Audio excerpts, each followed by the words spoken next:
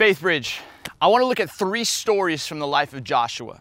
Now, these stories, for me, have been so critical to being and living a life of courage, a life where a posture is wide open to God, and a life that owns the moment. And so what I want you to do is, if you have a Bible, I want you to turn with me to Exodus chapter 33. And it's one of the first times that we actually get to know this young leader by the name of Joshua. It says this in verse 10. Whenever the people saw the pillar of cloud standing at the entrance to the tent of meeting, they all stood and worshiped, each at the entrance to the tent. So this is what would happen. There was this, before the temple, there was this tent of meeting. And they believed that God's presence was there. It was a place where the people understood, man, God is up to something. And Spirit would move. His presence would move. And it would be in this pillar, this cloud, and it would just begin to move. And wherever that went, the people wanted to follow. And look what it says in verse 11. The Lord would speak to Moses face to face as one speaks to a friend. Then Moses would return to the camp, but his young aide Joshua, son of Nun, not son of a nun, because that would be weird, but Joshua, this young aide, this young leader, son of Nun, did not leave the tent. This is one of the first times we get to meet this young leader. And Moses is experiencing words from God, then bringing it to the camp, coming back to the presence at this tent of meeting, and then having this encounter, bringing it to the people, and this is how it would go. But this passage says this young Joshua, this young leader, didn't leave the tent.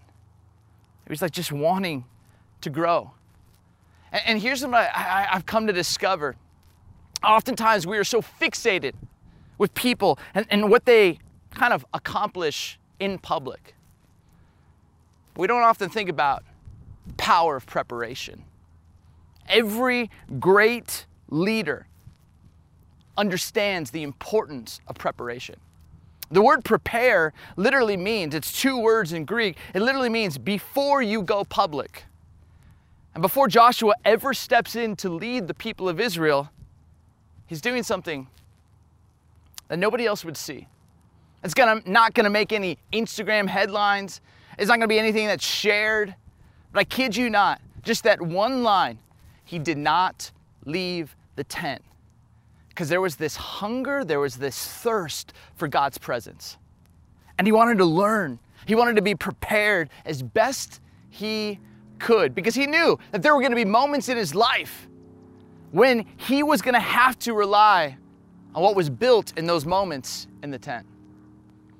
I often think about so many of us when our life is moving so fast. One of the first things to go is our time with God. I love this area. This trail for me has become something that's so important. I live out here in Phoenix and in the desert, and one of the things for me that is just so important is getting up early and going on some hikes. Walking up to the top of this hill. And it's just time for me to experience God's presence in creation. And oftentimes I'll take a Bible, or sometimes I'll listen to some scripture or some worship. I'll just have this moment of just opening myself up. But oftentimes I meet some incredible people. And if I'm really honest with them, I realize that their life is so busy, and one of the first thing that goes is their time with God. What about you? What are your practices when nobody's looking? What are your practices that you don't really tweet about or share on Facebook or Instagram, but they are shaping and forming and cultivating the stronger stuff within you? Because I kid you not, if 2020 has told us anything and proven anything, if we're not cultivating the best kind of stuff, man, we are going to drift. We're going to drift for standing up for the right things, speaking out on the right things, living in a way that actually points people to grace and truth and justice and peace. What about you? What are the practices that you are cultivating? Maybe for some of you, the healthiest practice in this next season could be, picking this book up. Now, the truth is, your life might be the closest that any person in the marketplace or in your family gets to the scriptures. But by you living this word out, it might inspire them to get curious.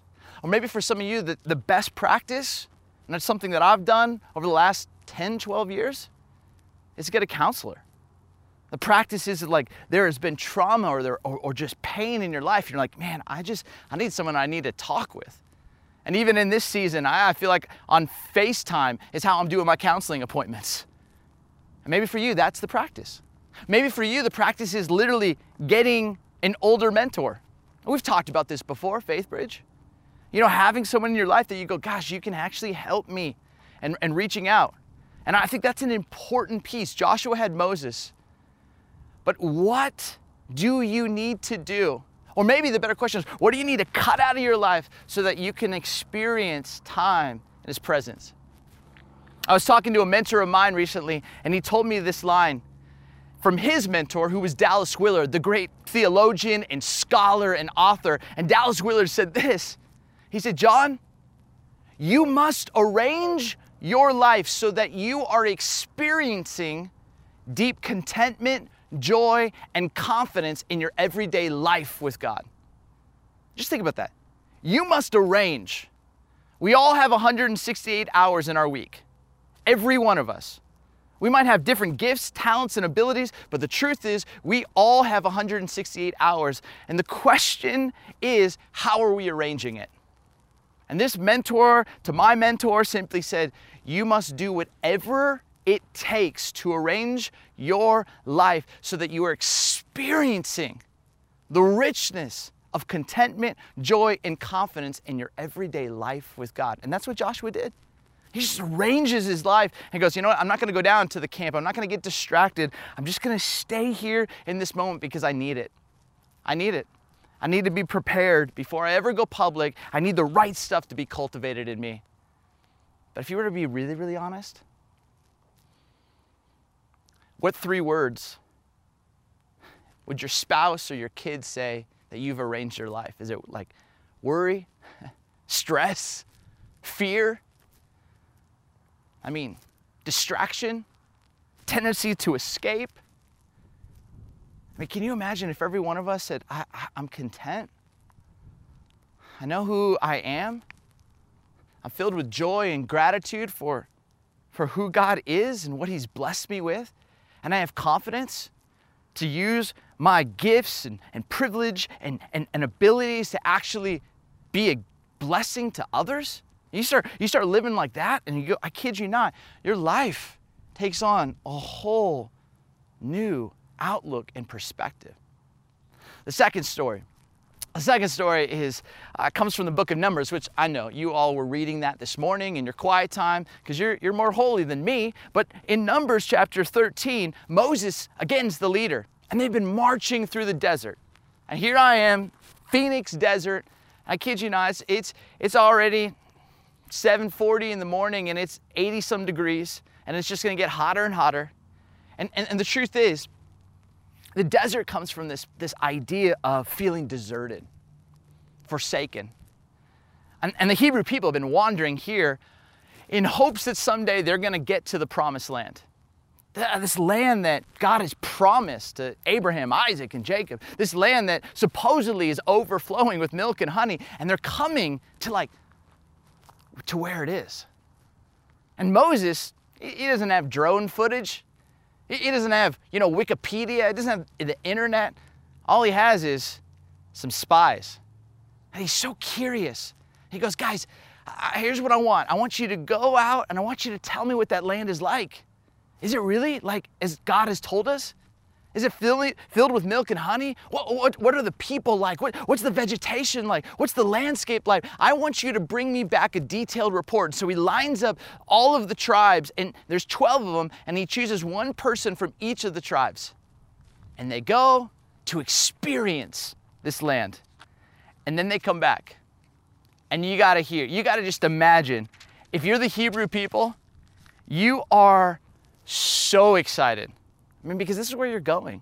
This is like where you are going to live, and you're curious. You're like, I can't imagine what it must be like. And so all of a sudden, The 12 come back, and the whole nation is around them, and they're just like, okay, what is he going to say? What's he going to say? What are they going to say? And this is what they said. Numbers 13, verse 26. They came back to Moses and Aaron and the whole Israelite community in Kadesh in the desert of Paran.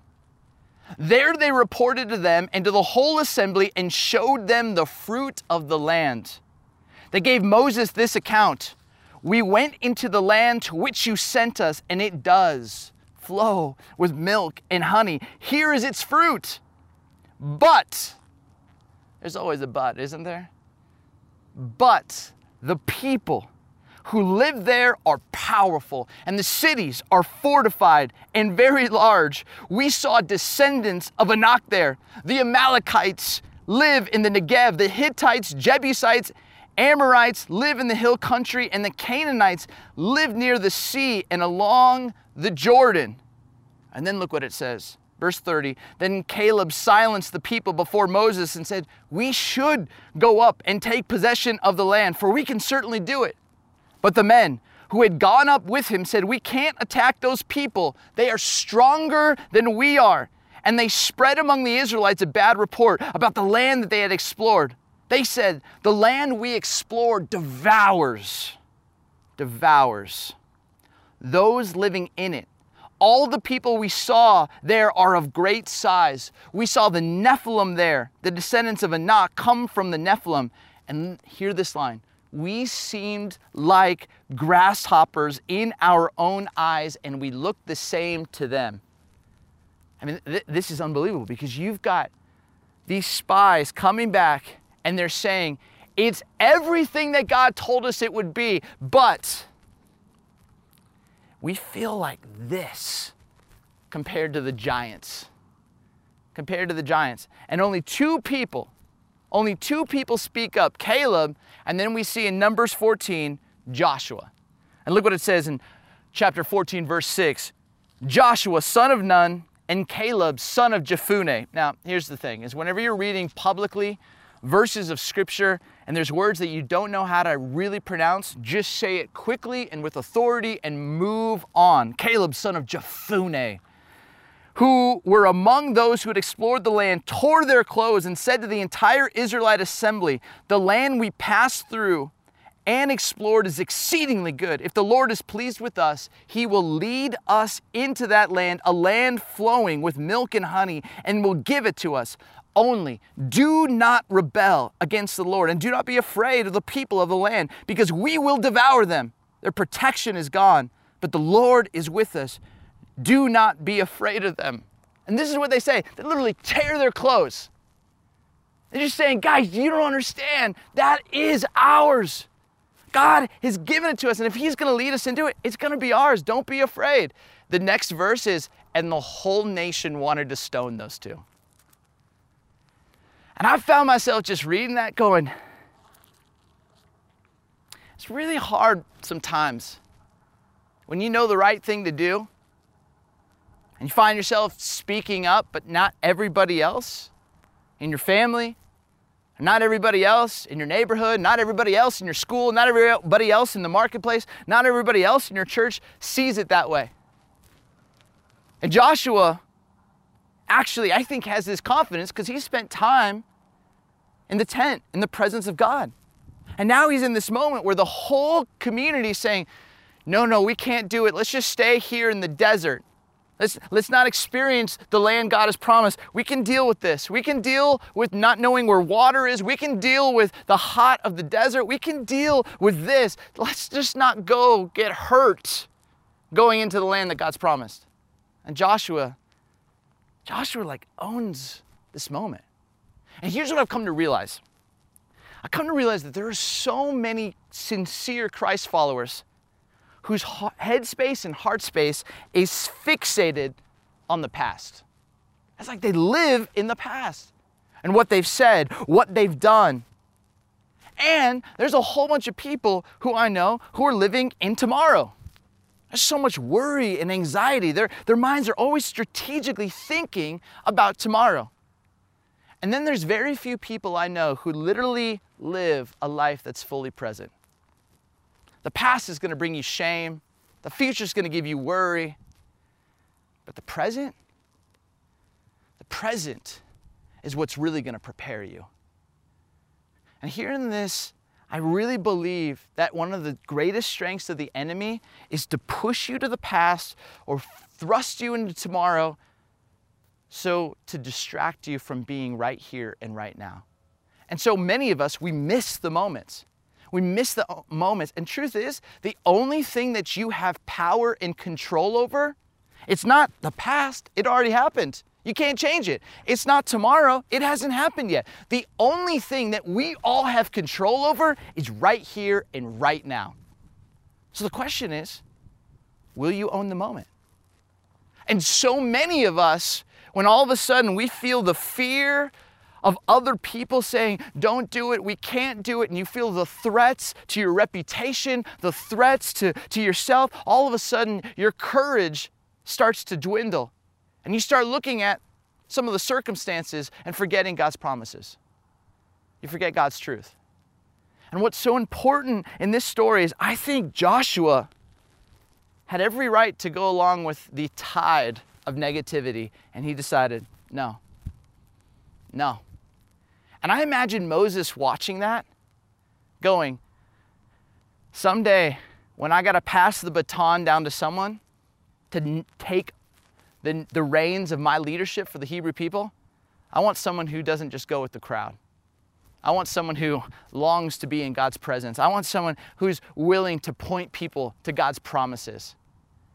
And as Moses, because of his own sin, we learn in the scriptures, is unable to enter into the promised land, he hands the leadership baton to Joshua. And in Joshua chapter 1, you see this real human experience of Joshua kind of going, I'm not Moses. I'm not the greatest leader. Let's just be really, really honest. Name the person who followed Michael Jordan for the Chicago Bulls.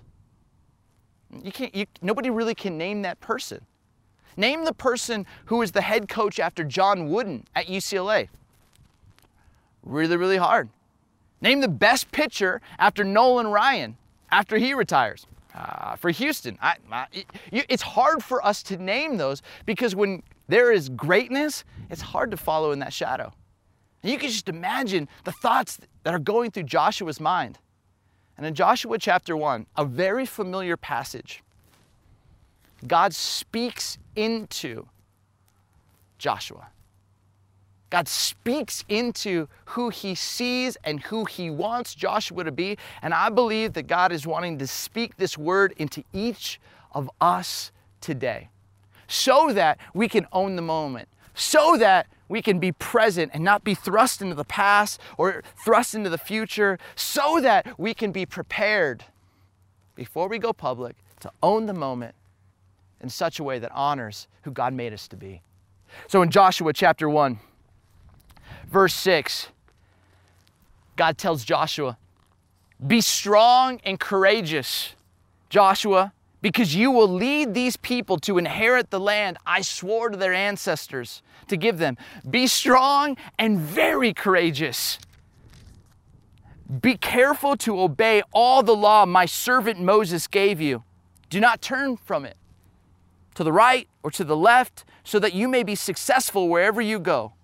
Keep this book of the law, and that meant like the first 5 books of the Bible, the Torah. Keep these books of the law always on your lips. Meditate on it day and night, so that you may be careful to do everything written in it.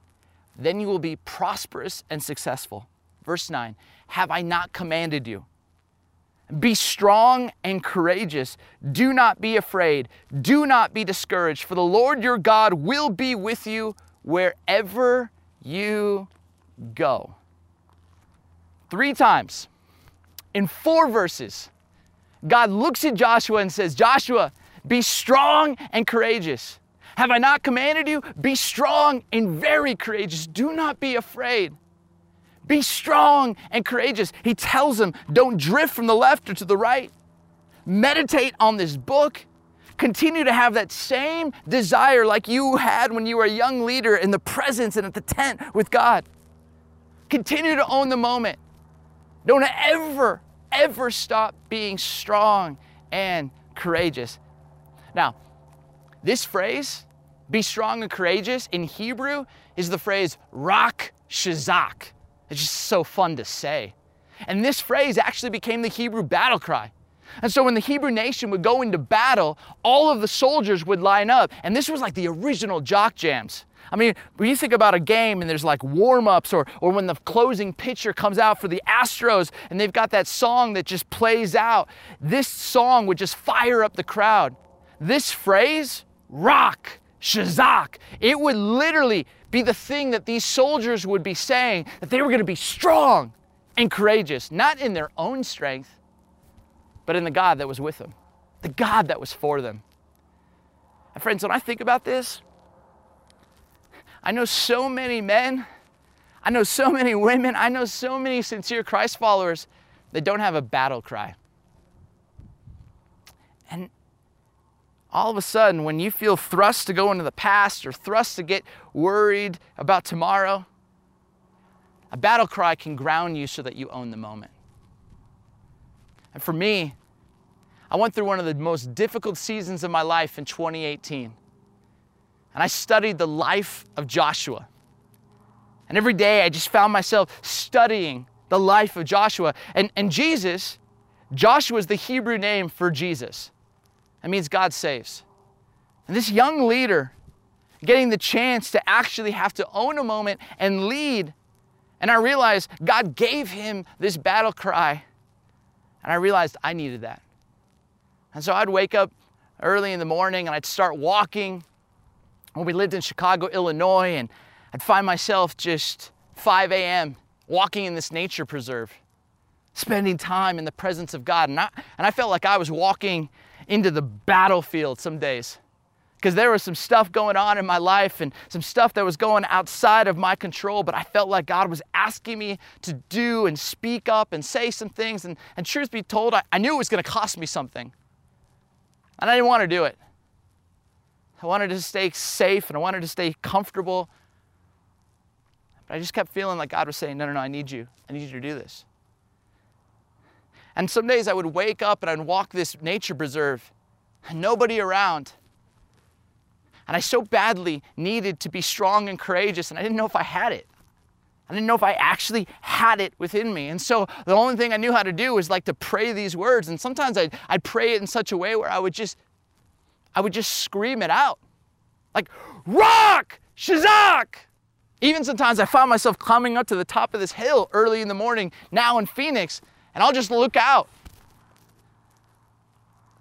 I'm seeing our world at a time and it feels like it's just falling apart at its fabric. I just feel like God's saying, no, I want you to be strong, courageous for your family. I want you to be strong, courageous. And I'll just have these moments where I'll just look out and just almost like say it over the valley of Phoenix, rak shazak! And I'll just start saying it. And I'll probably look like a madman, but so did John the Baptist. And then there's other days, I don't have the passion to scream it out. Because I feel the enemy wanting to take me into the past, to the moments where I missed a moment. I feel the fears of tomorrow, like, am I going to be a good enough father? Am I going to be able to provide for my family? And be a good enough leader? All of the pressure. And sometimes I can't scream it with passion and excitement to own the moment. Sometimes it's like a whisper. And I'm just like literally like up here. And it's like, rak shazak. And I'm whispering it because I don't even know if I believe that I have it in me to be strong and courageous for the Lord. And I think this is why God tells Joshua 3 times, be strong and courageous. No, I don't think you heard me, Joshua. Be strong and very courageous. I just almost imagine like God just grabbing him by the shoulders and go, man, have I not commanded you? Be strong and very courageous. Today is Father's Day. And a couple years ago, a buddy of mine, Ray Lewis, the former, defensive star for the Baltimore Ravens, I brought him out to this church that I was a part of to kind of speak to the men.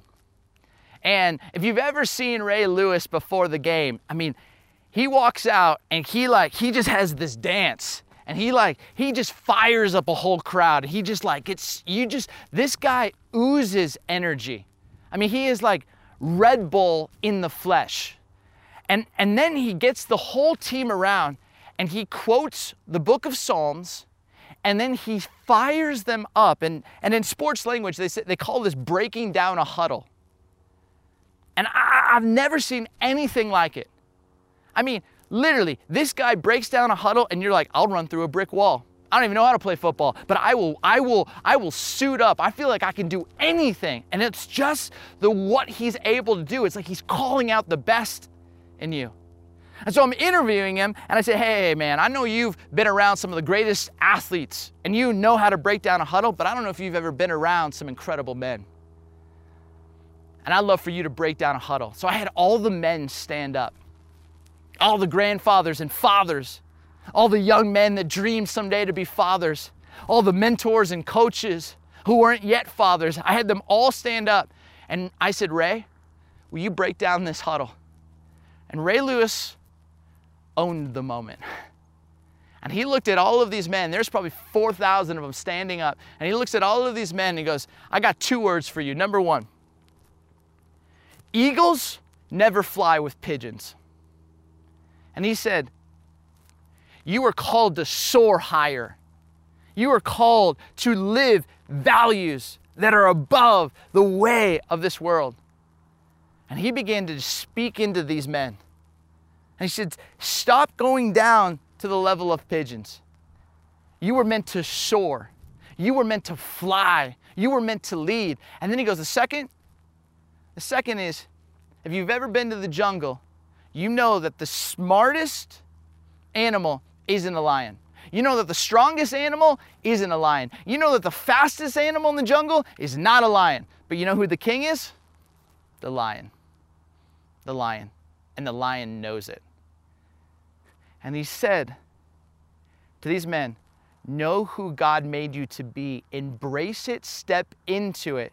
And you don't have to be the strongest, the fastest, the smartest. You have to be the man that God created you to be. And he went on a riff that I literally was like, I want to be that. I want to be that. And friends, I'm telling you right now, I think some of you really have to take an honest look at your life and say, how am I doing preparing myself? And maybe for some of you, it's practices that you need to kind of engage with. Maybe for some of you, you can look at your life and you go, man, I've missed some moments by living and having my head space and heart space in the past, or being thrust with anxiety and worry into the future. I got to start and claim right here, right now, that I'm going to own the moment. And God wants you to be brave. He wants you to be strong and courageous. He wants you to have that rock, shazak passion. And I don't know about you, you might not have a battle cry. Steal this one. Say it in the car. You find yourself in a moment where you're like, I don't know if I have what it takes. I'm telling you what, God has made you for such a time as this. Rock shazak.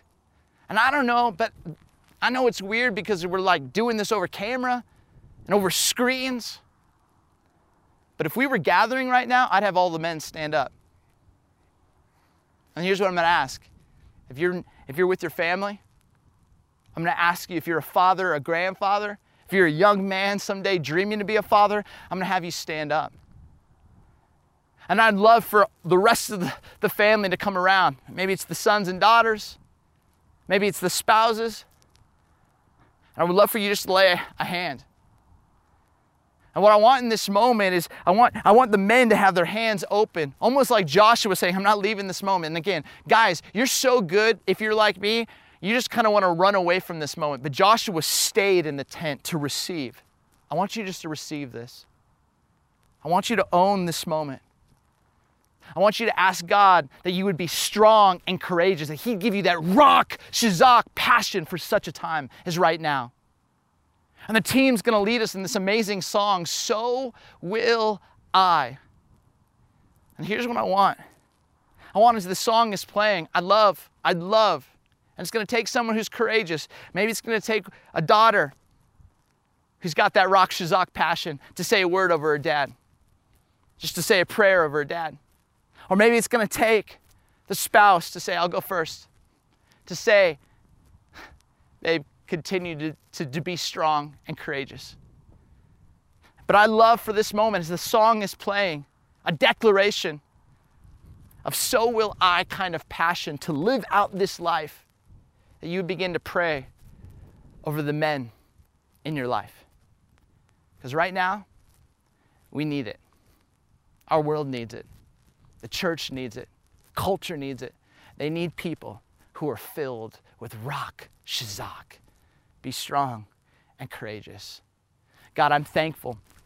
I'm thankful as we sing this song. I'm thankful for these men who are standing in their living rooms or in their kitchens, standing in their backyards as they're watching this service.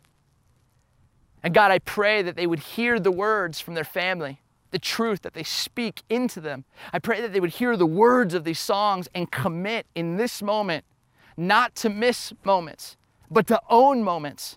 God, I pray that you would prepare their hearts, their minds to be who you made them to be, to soar like eagles, to lead like lions, to be strong and courageous, brave like Joshua, even when you don't feel like you have what it takes. God, I pray that you would instill in them that Rock Shazak courage.